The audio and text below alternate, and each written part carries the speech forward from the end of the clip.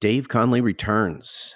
I am excited for this episode. Dave is a speaker, an author, a transformational coach, and he was on episode 13 discussing radical self-care. Now he's back to discuss transforming midlife. So if you enjoyed Chip Conley, and by the way, no relation between Dave and Chip, if you enjoyed Chip on episode 75 discussing being a modern elder, and as it's the fourth most downloaded episode of Imperfect Action, chances are you did enjoy that episode. This conversation with Dave continues right on in that vein of rethinking midlife. So Dave shares 4 practices for living an amazing second half. These are 4 things that all of us should be doing. They're easy to do. They just take some thought and some intention on how to do it. He shares what they are. He shares the importance of getting started before it's too late, and there is a too late. Talks about the one true regret of life and how to avoid it. And we cover redefining midlife. Well, how is it different now? What should we be thinking about today? And along those lines, the importance of being a citizen scientist. So can't wait to introduce this show to you. Can't wait to get started. This is a longer episode. It's almost double in length. Normally episodes are about 30 minutes. This pushes an hour. And I am really excited for all the information that we cover. Let's get started.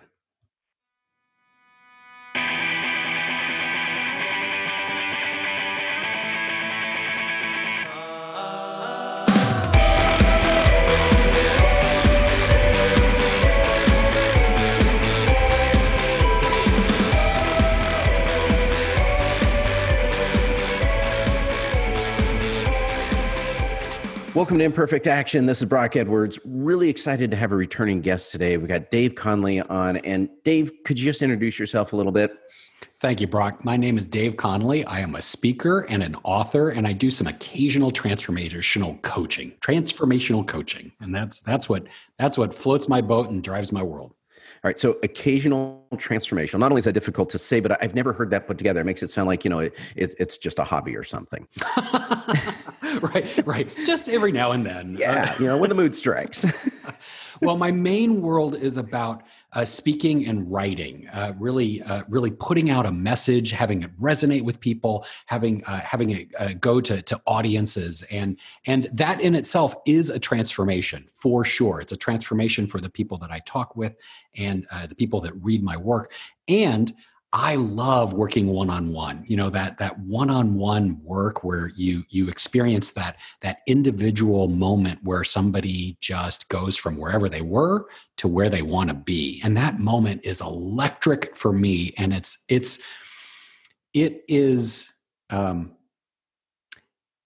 absolutely the deep down feeling of grace to bear witness to somebody's change. And that is something that just strikes me way deep down inside. And so I say I do it occasionally, but it's also like a very special place for my whole world. Well, nice. And for those who heard the previous episode or familiar with your work, they know that, this kind of started with you transforming your life a little over a decade ago. Yeah, it really started right around 2011, where I was I just turned 40 and started to make a real concerted effort. Well, actually, being thrown into needing to make some changes and just like sort of slopping around into it, and then starting to make those changes, learning how to make changes in my life, getting comfortable with it, and then now helping other people make changes. So with that background, and of course we were talking before we started recording here, and I finally just hit record because the conversation was getting too good, and so I wanted to make sure I captured that. I love you, Brock. Because what started, and you're a person who I've wanted to get back on the show for a while now, but a reason struck me, and you had put a post out on Instagram that said, It was a quote from Vic Johnson that said, it's never too late and you're never too old, and you had made the comment something to the effect of, I'm not so sure about that. Yeah, I know that's not true. I know for sure that's not true. So tell me a bit about that, because that is not an inconsistent message. I think we've all heard that at some point. That you can always get started, so get started. So tell me your take on that. Yeah, I think when I started sort of like this era at just when I'd turned 40 at this midlife junction, when I was started to make these changes, I had I had 2 things that really came and presented them to myself. Maybe 3. We'll call it 3, but they were all along the exact same lines. The first is this beautiful piece by Bronnie Ware. And for your listeners that may not know who Bronnie Ware is, she was a hospice nurse, a palliative care and hospice nurse. And so she helped people transition to the next part of their existence for years. And she kept on hearing the same things over and over and over again from people that were putting the date on the other side of the dash. And they were things that we can all imagine, right? Like things like I wish I'd expressed my feelings more, or I wish I had chosen to be happy, or I wish I hadn't been living up to the expectations of others. I wish the one that struck me so profoundly, I think, was one where she said that that people said that they had wished they hadn't worked so hard. And that was the moment where I really imagined myself on my deathbed, at that moment. And I think I envision it as being surrounded by those that I love and those that love me. And also knowing that I didn't make the world safe as a technology executive, right? Like I'm not going to lay on that bed and say, oh my God, I wish I'd spent more time at, and insert vocation, insert your job there, but that I'd just been loved and that those loved me. And that was it, right? So that was like, am I doing anything right now that I am regretting? And through the lens of that moment, my life started to get a whole lot easier, right? It's like, how's this relationship I'm in? I'm actually in a pretty good relationship, but is it the relationship that I want to be in at the end of my life? My wife at the time and I were actually really good friends, and we had love for each other, but I knew that it wasn't the relationship that I wanted for the rest of my life, that I would regret that moment. I also knew that I wasn't in a health and wellness space that I wanted to be in. I wanted to be much healthier. I wanted to live longer. As the clients that I work with in the health and wellness arena, they often say, hey, I really want to be around for my grandchildren, maybe even see my great-grandchildren. And that resonated with me too. It's like, I want to be around and enjoy this life, right? And those two things came together with something that I saw from, of all people, Jeff Bezos. And so I have a feeling like there's going to be some Google searches going out right after this conversation. But it's Jeff Bezos, and he talks about regret. And this was the thing that did it all. He said, regrets are just delayed decisions. I'm like, huh. So let that sit in there for just a moment. A regret is just a delayed decision. So if a regret is a delayed decision, that means you can do something about it, right? You can do something about the decisions that you've made right now, and you can change it. What do you want? What do you want that you have control over? And what do you want to do with it today? And that was at that moment that I was like, wow, I don't want to be married anymore. So I started the process of getting divorced. And it was pretty straightforward at that point. It's like, I don't want this because I don't want this. I don't want the career that I'm in right now. So I'm going to re-career. And I completely re-careered from technology management and being a senior executive to health and wellness coaching, and now being a speaker and an author. And the final puzzle piece that drops in for me, and where that conversation, that note, that Instagram note that said, I don't believe this phrase, that is this: there is only one regret. And this is from Bonnie, and this is from Jeff. The only regret that you can actually have in your life is one that you can't do anything about. And that is at the end of your life, when you do not have the time left in order to make the changes that you want in your life. That's the only one. Everything else, game on. If you have any control over it, you can make the changes today. So much in there, Dave. And yeah. Feel free to cut me off. I realize it's your show. No, It was like about 10 minutes into that, I was like, oh no. No, that's sorry. I'll keep going. That's awesome, because we were talking a little bit, and you haven't used the words here, but we were talking about it before I hit record, just around midlife Mm-hmm. and what that means and how that's defined and what it looks like and how it's changing, how that is evolving. Because at least from my perspective, we've got a couple things going on. One is we have longer life expectancies. So where midlife sits in life is maybe not in the same place that it used to sit. Yeah. And the amount of vibrancy and health and physicality that we have is much different than it perhaps was in past years as well. Yeah. So you've got that piece, like we've got more runway. We've got more time to do stuff. We've got more energy, perhaps more resources to do it when we're hitting, the ages that I used to think of as old before I got to those ages. But Right. It's like everybody, when you were like a young kid, it was like everybody seems so old, and now you realize they were probably 30. Exactly. But, as I look around, just, trying to peg, okay, what age were my grandparents like doing this? And when I see people of those ages today, many of them are doing very different things, much more active things. My mom is early 70s, and she's about to get a motorcycle to complement the scooter that she has, and I can't keep up with her. She is completely amazing. She visits and she wants to go indoor skydiving. So that just redefines everything. So one, we've got so much more ability and so much more time. Yeah. And then there's this flip side that I'm seeing, and one is, I think, kind of what you're getting into, that we don't really know how to define it or what to do with it. But Yeah. I also look around and I see people trapped by youth's decisions. And what I mean by that is, we choose our career when we're, early 20s. Yes. And that may not be the same career that we would choose in our early 40s or early 50s or early 60s.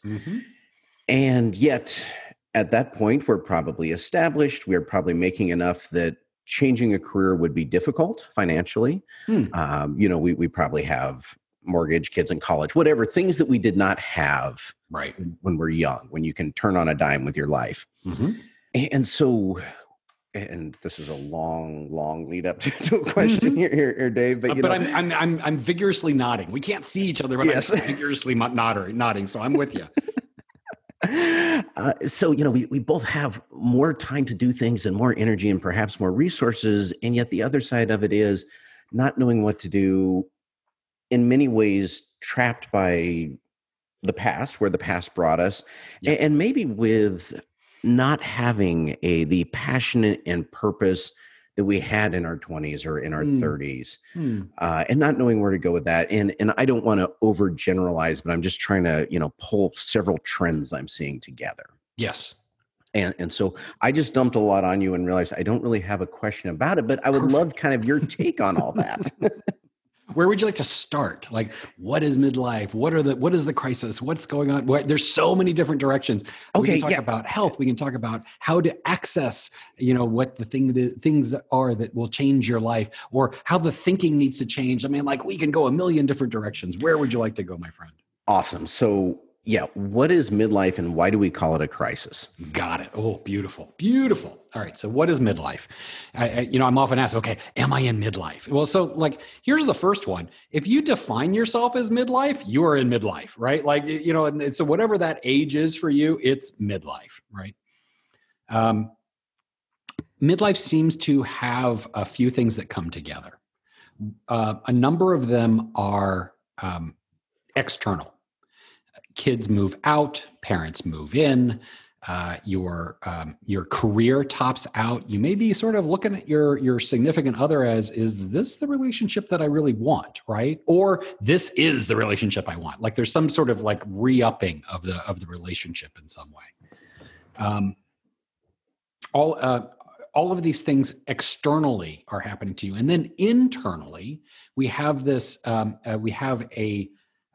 I don't know about you, but if anybody said to me, when you turn 40, things in your body might go really weird, right? Like I would have paid attention and I would have been like, really? I'm like, yeah. Like, like there's aches and pains and places that I didn't even know existed. I have sneezed and thrown out my back. And, like there's just like strange stuff happens. And often, my friends talk about the moment that they felt old was the moment that they needed reading glasses. And I'm like, oh, yeah, I'm with you on that.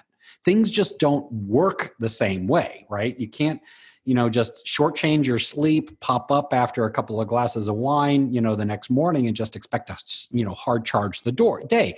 Things are just different. And then mentally or even spiritually, there is there's a switch that goes, oh crap, I'm going to die.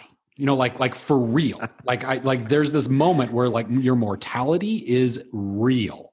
And for the first time in your life, you're like, okay, there may be, fewer days ahead than behind. So let's what is this life? The psychologists talk about midlife being the moment in our lives where we strive for meaning, to say that we made a difference and we are here. And also, psychologists say that midlife is also considered the lowest point in our life. It's considered the time where we feel it's the gloomiest, where it's where we dislike this moment in life. And I don't know about you, but like I was a teenager, and I can't believe that actually your midlife is the point of the midlife. Is that actually the lowest point in your life? Like it is. I mean, like across the board, and not just in developed countries, all over the world. People describe midlife, often right around 45, as the lowest point, only to hockey stick up for the rest of your life. So these factors all come together to say, I'm in midlife. So Dave, I jump in here just to ask. So I agree, I'm not sure you could pay me enough to go be 17 again. Mm-hmm. I have enough memory of that, and mm-hmm. not that I had bad teenage years. That's just a really, really rough time. Crazy, right? At least, when we start hitting 40, I've got some resources behind me. I've got a decent paycheck. Steady relationship, things for me anyway, we're going pretty good. But so what is this that makes us think that really is kind of the low point for us? What is low about it? It's all of those factors that happen to us, right? And it's that internal and external, that push and that pull. The career perhaps topping out, or maybe it's not where you want it to be. The difference between where we thought we would be at this point in our lives and where we actually are, that delta, that difference is often the point where we're like, oh my God, what am I going to do now? Like, where am I going? I feel rudderless, or what do I need to do? How do I make a mark? Where am I? And so that spills out often in what our friends look at as crisis, right? Or like somebody reflects as crisis. And if somebody at midlife doesn't know someone who's had a midlife crisis or hasn't had their own personal crisis, either existential or it splashing out, then I call shenanigans. Like what cave are you in, right? Because we have jokes about it. We have jokes about things that that resonate in reality. It's the fast cars and the divorces and the nose jobs and thinking that a tattoo is a really good idea, right? This is the midlife crisis, and it's that explosive energy of change that is undirected. So, yeah, I mean, the way you describe it almost sounds like, being a teenager, making teenager decisions, but with the resources of an adult behind you. You also think about being a teenager. Also thinking about a teenager is that there seems to be just sort of like one direction, right? Like people, right. It's like you either, start a career, you move out of the house, you might go to school. I mean, like there's paths, right? There isn't just sort of like an end state of teenage man. It's like, okay, I'm done now. Like I've been around for 17 years and like I've got this, even though we may think it. Whereas being at midlife, it's like, oh my God, there's a million different directions. One of my favorite quotes, actually, and I am going to paraphrase it and probably butcher it a little bit, is from Alice in Wonderland, and it's when Alice like first meets the Cheshire Cat, and the Cheshire Cat goes, "Hey, Alice, where are you going, right?" And Alice goes, "Hey, I have no idea, right?" And the Cheshire Cat says, "Well, if you don't know where you're going, every path's away, right?" And that is such a metaphor for this point in life of like, okay, there you are at a fork, or you're on a highway of life right now at midlife, and there are exit ramps, and some of them go to really dark, ugly places. And this road of midlife, there are changes that you must do, must with a capital M, in order to live the very best 50s, 60s, 70s, 80s, 90s, and beyond. You said it at the beginning of this. We seem to be living as a group much later in life. And the question is what kind of life are you going to live? I know my father always, before he passed, always worried about like being a burden, like falling or hurting himself, and like not having this full life. And fortunately, he had a lights out moment at the end of his life, like perfectly done, like yay, Dad, thank you. He mic dropped, passing from life. And I'm like, oh my God, what an inspiration for how I want my life to end. And this is the exit, and we have the exits right now, and we can either like keep doing what you're doing right now and hope for the best, or you can make changes today that you must do in order to live that really amazing kick-ass second half. All right. So what are some of those changes? So there are there's going to be practices for many people, they're not going to be any news, meaning that there are self practices of bringing it, focusing on yourself, often for the first time in your life, that for many won't be a surprise. And let me tell you what these practices are all about. My clients, the people that I work with, and often a lot of people at midlife, they spend a lot of time in their jobs, in their careers. Like nobody's like saying, hey, don't go work, right? Like we've been told to work for, most of our life. And so we get a lot of validation there. And if we're lucky enough to have a job that we're very successful at, then we get a lot of validation. It's like, it feels good, right? To go to work and like make a difference. And even if you're not making a huge difference in your mind, you're getting paid for it. I mean, like fantastic, right? So you spend a lot of time there. And you may feel guilty about not spending a whole lot of time with your family. Or in the case of some of my friends, they're like, look, I actually spent so much time in my job that now that they're getting more independent or they're moving out, I'm wondering who they are. And I'm hoping that they come back. And you often spend no time on yourself. And that yourself is this mind, body, heart, and spirit that is this revolutionary crucible of change. That is the time to really be focusing on yourself so that you can give so much more to your family and to your career and ultimately your community. And coming back to what the psychologists are saying, your legacy. Like, who are you? That is the big circle that sweeps all this together. So, all right, so I just need to change all that I'm doing and build the legacy. No, you're doing it today. Okay. You're doing it now. Yeah. So when we talk about those changes, Yep. You're mentioning you kind of get to the end of the life. You're talking about even how we die or quality of life at the and the end practices. of it. Yeah. And the practices that we do today that will determine where we end up 20, 30, 40, 50 years from now. Mm-hmm. Are there key practices? Is it the stuff that we already know that we just need to actually start doing? Or are there different things that once we hit midlife that we probably need to think about differently? There are generally there are four that keep on coming up over and over again. They come up for me, and they come up for the people that I work with, and we often just we nod at it and sometimes pay lip service to it. But I know that these four are the ones that work, because the conversation around self-care and really paying attention to oneself isn't new. I mean, the Egyptians and the Sumerians have been knocking it into clay tablets and carving it onto walls for thousands of years. And it's going to be true for the next 2000 as just like it was for the previous 2000.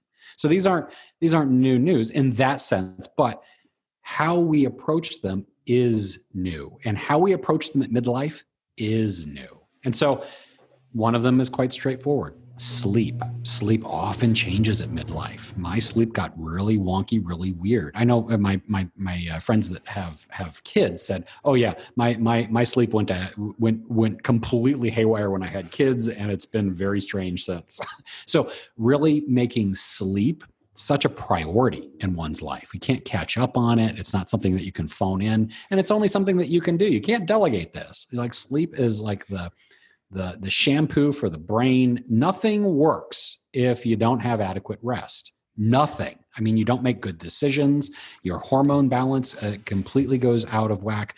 Your ability to recover from any kind of injury, or even to everyone that I have worked with that needs to lose a significant amount of weight has had funky sleep. You cannot be of a fit body without good sleep. So this is the mother practice of like, get your sleep straight. All right. So right there with sleep, I mean, because you mentioned that your sleep went haywire. Yep. I will echo that to myself, you know. I never found myself at 2 a.m. going, man, I really hope I can't fall back to sleep, you know, because this is the best time of day for me to be awake. Yep. Great. We want to get more sleep. I mean, but that's not always possible just because of, like you say, you know, things are going funky, right. Whether it's stress in our life or just age in our life or whatever it is. So what are some simple things that we can do to start reshaping sleep for us? And this is, I promise you, this is like this is really best for often, you know, like you'll find some of the best things. Actually, there's a National Sleep Foundation. They have some amazing tips, but these are the things that are absolutely true when it comes down to sleep. If you have any of these off, then you're just not going to get it. One, cool. Your room has to be cool. Right around 68 tends to be not too cold and not too warm for sure, but right around 68-ish, 65 to 68, somewhere right around there. Dark. And I mean dark. It turns out that like our body, even with our eyes closed, our body can recognize light. I walk around because I do a lot of travel for speaking and for talking about my book.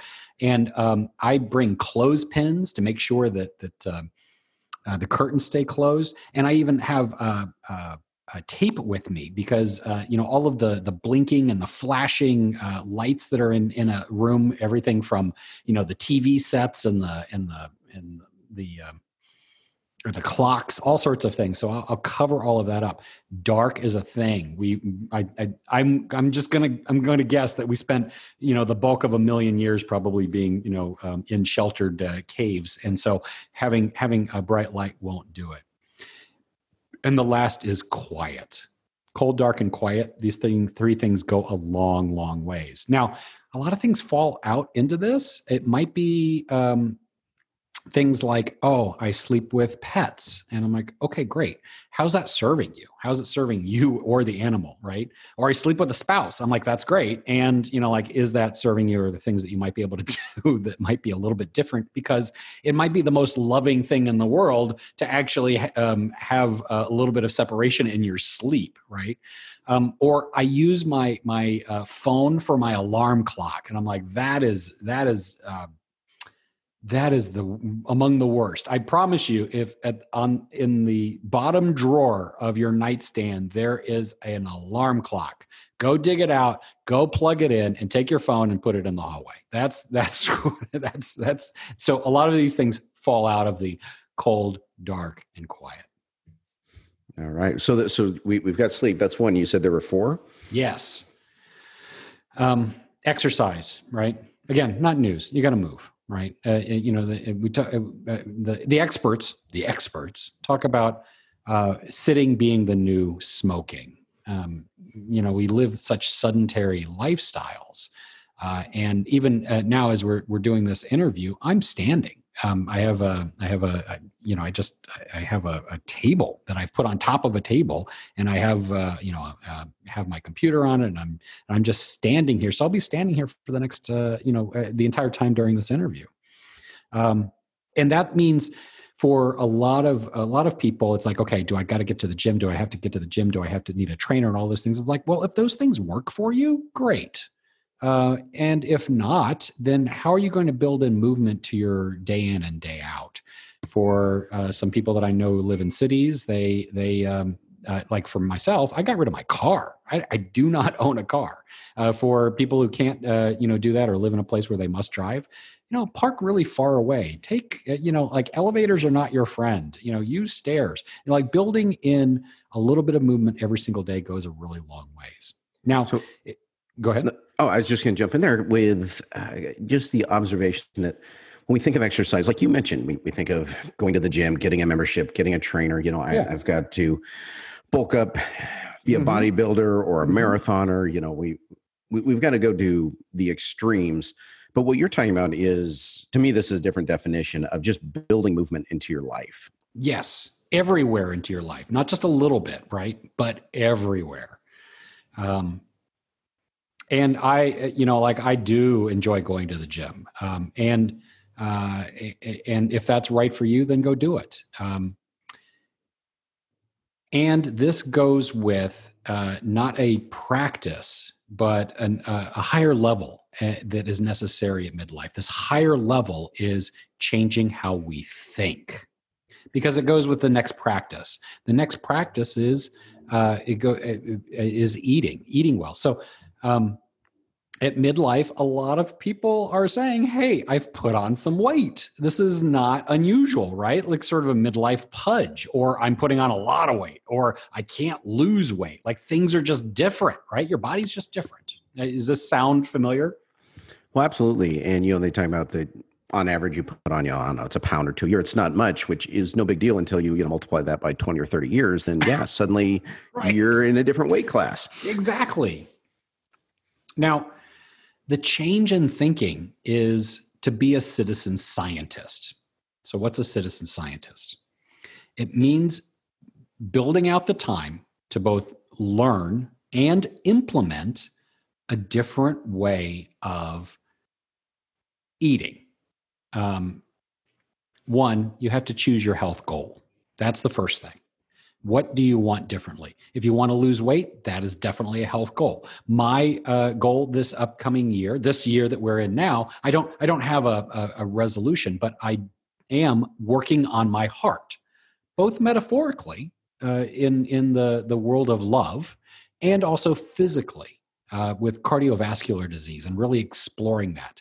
And I am learning a lot. I'm spending a lot of time and energy in learning about cardiovascular disease and putting together the people in my life that I need to really fully explore this. Meaning I have doctors and specialists. I am also have other medical practitioners, both Eastern and Western, and integrative, and also other citizen scientists, which are just weirdos like me that are experimenting in things. And this collection of people are my resources. But the change in thinking is this.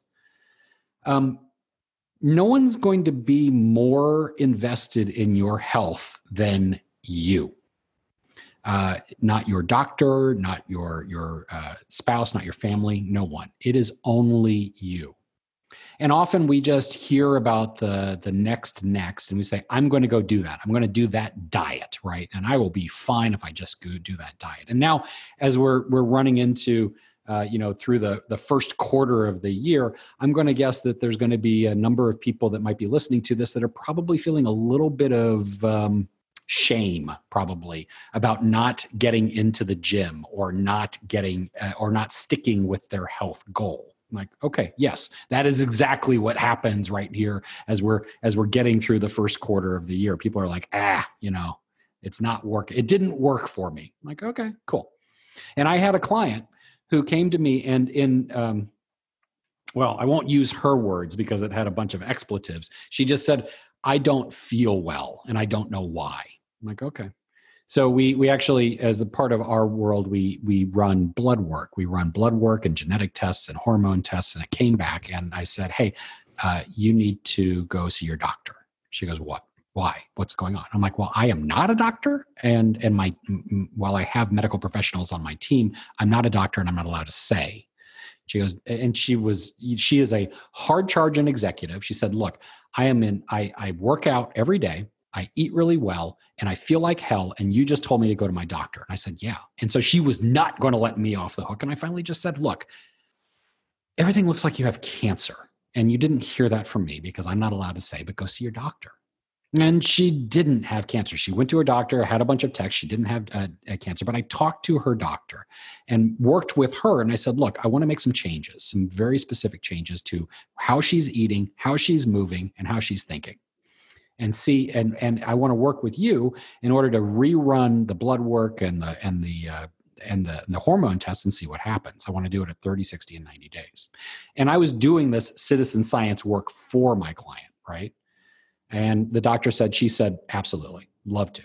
Because, like her world is like, okay, write up some medications and send her off her day. My world was about working with her every single day. And so the first thing I did was like, okay, one, we're going to change your diet. She's like, I already eat really great. It's like, okay, well, let's talk about this. Because we saw it in the blood work and in the hormone work.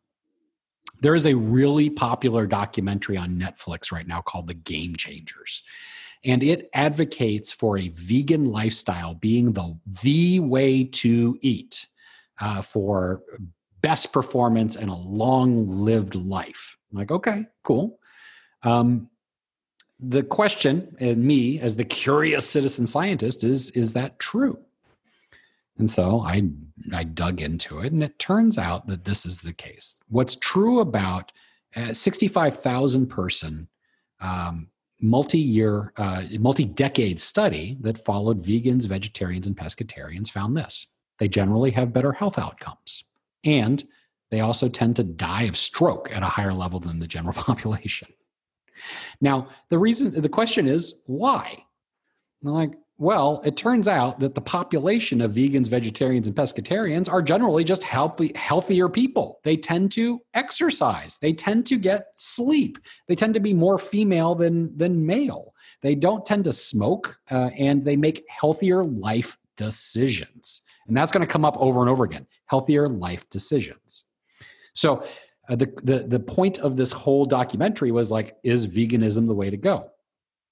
And the answer is this. Yes. And the answer is this. No. Because what works for you and me, even if we had the exact same health outcome that we wanted, say lose weight, may not work at all. Because of my microbiome, my genetics, how I move, my environment, all of the things that make up me, my mind, body, heart, and spirit, makes the way I process food different than you. And so is vegan, vegetarian, pescatarian going to work for her? Actually, it was. It was going to work for her. It turns out she did not process certain proteins quite well. So we moved her to a pescatarian diet. That was the first thing. The second thing we did was we removed her from working out. She was like, oh my God, no, I can't. I didn't know. She fought me on this tooth and nail. And I'm like, no more working out. She's like, why? You're supposed to work out. I'm like, okay, you do high intensity interval training 5 days a week, 6 days a week some days. And she goes, yeah. And I'm like, you are not letting your body actually rest and recover. So we knocked it all out. She was allowed to do some weightlifting and occasionally ride a bike. And after 30 days, we saw most of her blood work come in line. And after 60 days, we saw most of her hormone tests come in fine. And after 90 days, we saw everything come in line. Here's what we know is absolutely true about eating and exercise. First, the eating. Is vegan, vegetarian, and pescatarian a way to go? Yeah. Is veganism the way to eat? No. Is it keto or low carb, low carb, high fat? Is paleo? Is Mediterranean? Are these the ways to eat? I'm like, yes and no. It depends on your health outcome. That means being the citizen scientist. What do you want, right? And learning about the things that you can do and making it a part of your life. If paleo is a way that you can live day in and day out, then go do that. If you're meeting your health outcome, fantastic. If you just want to eat, quote unquote, better, define what that is. We know for absolute certain that there are two things that will leads to very, very poor health outcomes. One of them is a collection of what's called the standard American diet. And you can imagine what that is. The standard American diet. Now think of that acronym. SAD. SAD. It is sad. The standard American diet is processed. It's pastas and simple carbohydrates. It's cakes. It's sugars. It's heavy in the protein, light on the vegetable. Lots of eating out. This is the standard American diet, and it is absolutely killing us. It is causing obesity and causing an epidemic of things like fatty liver disease and obesity in children and rises in type 2 diabetes. If you want to talk about the things that like screw up healthcare in the United States, one of them is the food that we eat. By and large, probably mostly the food that we eat. And the second thing is that sugar will absolutely kill you. Sugar is a toxin. And for me, particularly as somebody who lost 150 pounds, I can look at sugar and put on weight. My body's extremely efficient at it. And that's not going to be true for everyone, but I do know that we generally eat way too much sugar because it's in our foods. I cannot buy a rotisserie chicken at a grocery store without reading the ingredients and 9 times out of 10 seeing it covered in sugar. I don't know about you, but covering my meat in sugar is just a terrifying idea. So like there's sugar in everything. So this is what we know. Move and make sure that it's a movement that works in your life, and eat better. Maybe it's Mediterranean, maybe it's keto, paleo, whatever. All of those may work as long as it's a way of life that you can choose to do, and that you are measuring the outcome that you want. Maybe it's losing weight. Maybe it's my case, like cardiovascular disease, really getting in there and saying, what is it that you want to change? Are you making the changes? Is it happening? And then if you're not making changes to whatever it is you're doing every 30, 60, or 90 days, you may only make 4 changes in a year, but make sure you are making the changes. We talk about sugar there. It is interesting because you mentioned it's in everything. And there was a time when I forget why I chose this amount. It may have been random or it may have been from an article I read, but basically I just stopped eating anything that had more than 14 grams of sugar per serving. Okay. And it is amazing the number of foods that we think of as being healthy, health food, that don't fit those parameters. Yep. For sure. It's not, we're not talking about bear claws, and we're not talking about, yes, there's a couple grams of sugar in your spaghetti sauce. We're talking things that we would normally think of as that's totally healthy. Eat all of it that you want. Yep. 14 grams is a pretty low bar, and yet still couldn't meet that. So, I know from experience, it takes effort to eliminate the sugar because you're getting sugar you don't even know you're getting. Yeah, exactly. It's in everything. It is so hidden and so pervasive. It's crazy. And it's like the people I talk to is like, okay, yeah, no more fruit for you. And they're like, what? Fruit's good for you. I'm like, really? Really? Let's talk about that. I'm going to go with shenanigans. And you can make better choices in fruit, but the sugar in fruit is rough on your system as just about anything else. Like your body doesn't know it's much different than, say, corn syrup. Your body will treat it a little bit differently, but I don't know. When I was a kid, we used to get over the holidays, over Christmas, we'd get oranges from Florida, and we'd give them out like they were really quite coveted, right? Like they were a special thing. We'd get boxes of these things, and we hand them out to friends and family, and people were like really excited. Now you can get like any fruit on the planet sort of delivered to you within 30 minutes. And that's a little crazy. And because of either genetic modification or just selective breeding, the amount of sugar that has gone up in our fruits has gone through the roof. I mean, I remember like getting an apple off of my grandmother's tree in the back of her yard and having it actually be kind of mushy and kind of like tart, right? That was true for the vast majority of our fruits. They weren't so damn sweet. Now it's like every banana, every apple, every orange is really quite sickeningly sweet because that's what we crave. So I'm going to go right now, and I'm just going to, I don't think I'm going to be that controversial to say, hey, knock it off. You know, like the amount of fruit and the amount of fruit in things is really crazy sweet. All right. So sleep, exercise, eating. And I mean, we covered a lot of ground with the eating right there. Yeah. What was the fourth one? So I'll call it noticing because it's a fun little acronym that I have: sleep, exercise, eating, and noticing. It's to be seen, SEEN. Noticing is in this world of mindfulness and meditation and really just being in the moment.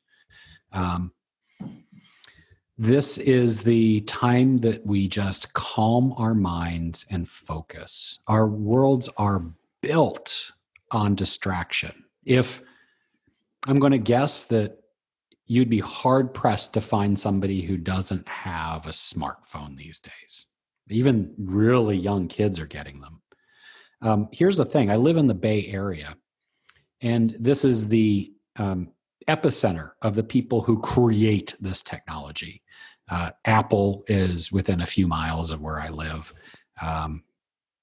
Many of the software manufacturers, the app manufacturers are I can see them from where I live. I'm walking by them every day. You know, Twitter is here, Facebook is here. All of these companies are here. And the parents that are at these places do not give their kids smartphones. They don't. In fact, there's entire schools that are technology free. It's because there are thousands of sociologists, behaviorists, psychologists, and engineers working 24 hours a day to grab your attention, to grab it and keep it. Because there is a 1-for-1 correlation between your attention, the amount of time that you spend on your devices and in these apps, the amount that they can charge for an advertisement, and their stock price. The more they have your attention, the richer they get. And therefore, they have created the nuclear weapon of attention stealing. And so mindfulness and meditation is something that brings your attention back into focus, because this is something that does not belong to Facebook. It isn't theirs. It is yours. And when you have like teams of people working to grab it from you, in a lot of ways, we're sort of dumb monkeys, you know, like the blinking and the flashing and like it's the casino moment, right? Like, or it's the going to an amusement park. Like those places are built to attract our attention. It's the same thing with the blinking and the flashing and the red dots and the buzzing and all of that stuff. That's just like the Pavlov's dog of like, it's training us to be drawn into these things. So mindfulness and meditation, you can't get enough of it. Now, I know that I've talked to more people. It's like, man, I've tried it. I've tried this. People have been telling me to do this for a long time. It's like, okay, well, you know, like I'm not going to be the one that convinces you that how to do this, because, you know, like my clients and the people that I'm that are in my life, they've done a number of things. Like Sam Harris has a great podcast. Tara Brach has a great podcast. They both have great apps, or Sam Harris does. If you just, I recognize the irony of suggesting you use your phone to do mindfulness, but it is sort of like, you know, sort of the flip side of like, let's use this as a weapon against these people. Apps can be great. For me, I went to a business meditation conference. And before you think I'm all California woo-woo, it was actually on the East Coast in Washington, D.C., and it was taught by Google, of all people. So this business meditation course, they had one meditation that I really wanted to get into, because not all meditations are just like, what people might imagine of like sitting on a cushion and having your and closing your eyes and focusing on your breath. Although that is a meditation. One of them is called the loving kindness meditation. And then what this is one where you wish people well, right? Like in your head, like you just walk around and you're like, I wish you well, I wish you well, I wish you well. You're just in your head. You're not saying it out loud. You could, but you'd be like sort of a crazy person, right? And so you wish people well. And what that does is it just keeps you in the moment, right? Like you can't think about the past or the future or the crazy, inner voice that might be like tearing you down or definitely not building you up. If you're wishing people well in your head. And so like I tried it, I came back from work and I was going to the metro in DC and I was wishing a lot of people well. I got to the end of that day and I was like, I don't know if this is going to do it for me, but that phrase, like you got to sleep on it. Well, I did that. And the next morning I had this real epiphany. And I was like, I can wish anything.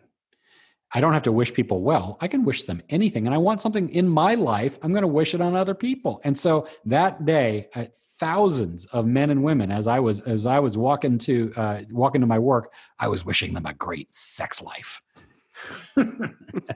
That did it, because it had this emotional juice behind it. Like it was sort of whimsical. It was funny, right? And also like a little bit serious of like, I do wish a great sex life on the men and women of Washington, D.C.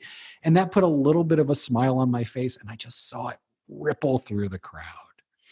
So I get to, and I don't just wish people a great sex life. I also wish you no lines in the grocery store and no traffic and really long battery life and great Wi-Fi, because these are things that I love, right?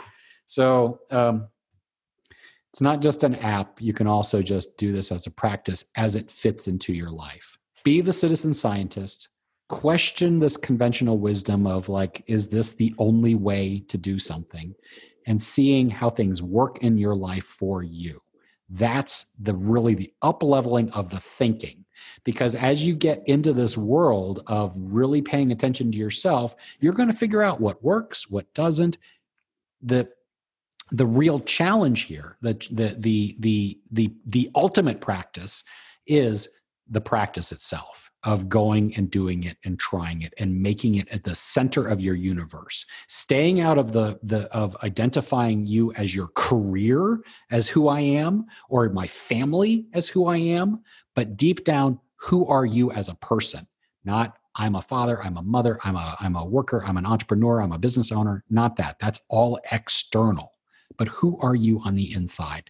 And the way to get there is through these practices: the sleep, the exercise, the eating, and the noticing. And what does midlife look like? What does it feel like when I do all that? Oh my God. Oh. God, what a great question.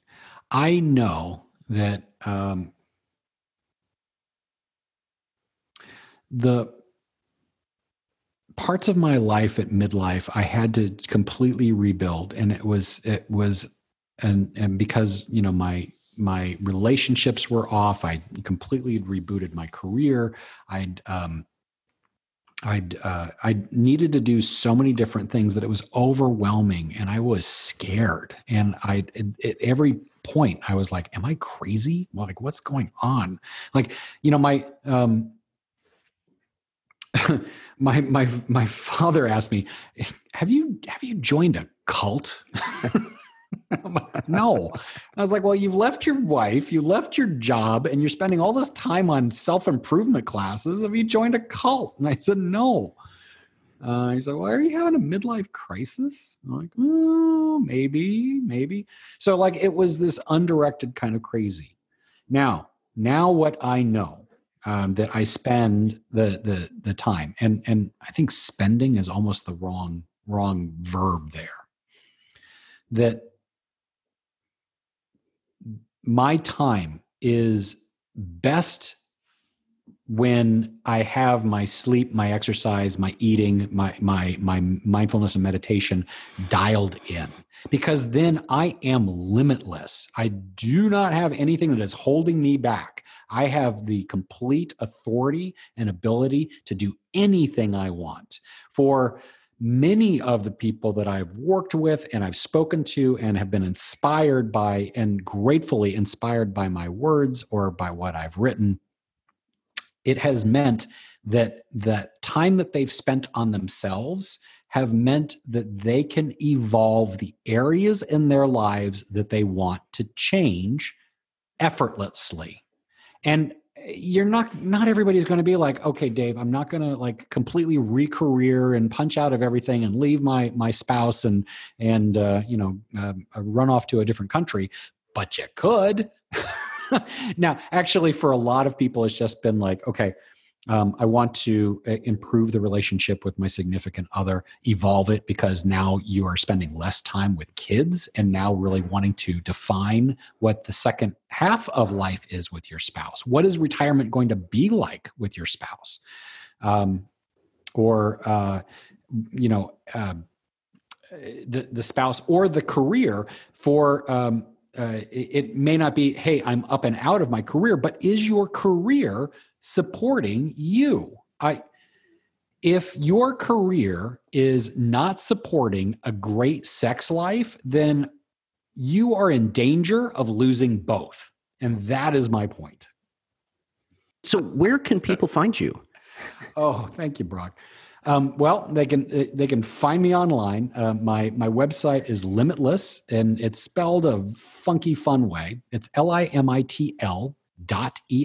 So it's the word limitless without the last S. And if you have trouble with that, all you have to do is type in davidcc.com, and it'll just redirect you. Excellent. And okay, so you mentioned the book. Does it have a title, and when's it coming out? It is slated for this year. Our working title is Midlife Magic. All right. So slated for this year, August, in time for Christmas. I don't know the reason why. I believe what I'm told is that because of the noise of the election and that it's a big round year, like it's 2020, right? There's a lot of anniversary things, like the 10th anniversary, the 20th anniversary, the 100th anniversary, right? So between these kind of two things, they're creating a lot of it's stealing a lot of people's attention. So I don't have complete control over when it's coming out. A number of my author friends are being pushed into 2021. So I'm just optimistically putting out to the universe that it'll be available this year. You can go to my website and pre-order. So feel free to pre-order, and I will personally thank every single person that pre-orders. I promise. Well, and you may have just answered this, but my last question for you, Dave, here as we wrap up is, how can the listener help you? What would your ask be of them? My world is really about speaking, and I fly all over to speak. So if anyone that's listening to you thinks that that there is a platform that they would like to see me at or be there with, please reach out. I'm always looking for opportunities to just get in front of people and just speak. So speaking opportunities. But the number one thing that people can do for me is really turn this moment, this time in on yourself and say, okay, what are the changes that you want to do today or soon? And then just reaching out. Send me an email. My email is dave@limitless, or connect with me on Instagram. It's David C. Conley, all run together. You can go to the website and you can find a link there. Just connect and send me a message, and I'll answer. I answer every single one personally. To say, hey, thank you, and this is the change that I'm making. So just that human connection, being able to connect with more people, that is what people can do for me. Well, Dave, it's been fantastic having you on. I love this conversation because, yes, it's focused on midlife and defining and redefining who we are, what we want to do, but that applies to really anyone from age 20 on up through, well, still Yes. breathing, Hmm. because we all have to plan for where we're going and where we want to be, Yeah. and what decisions are taking us there. So really appreciate having you on today and your time with us. Thank you so much, Dave.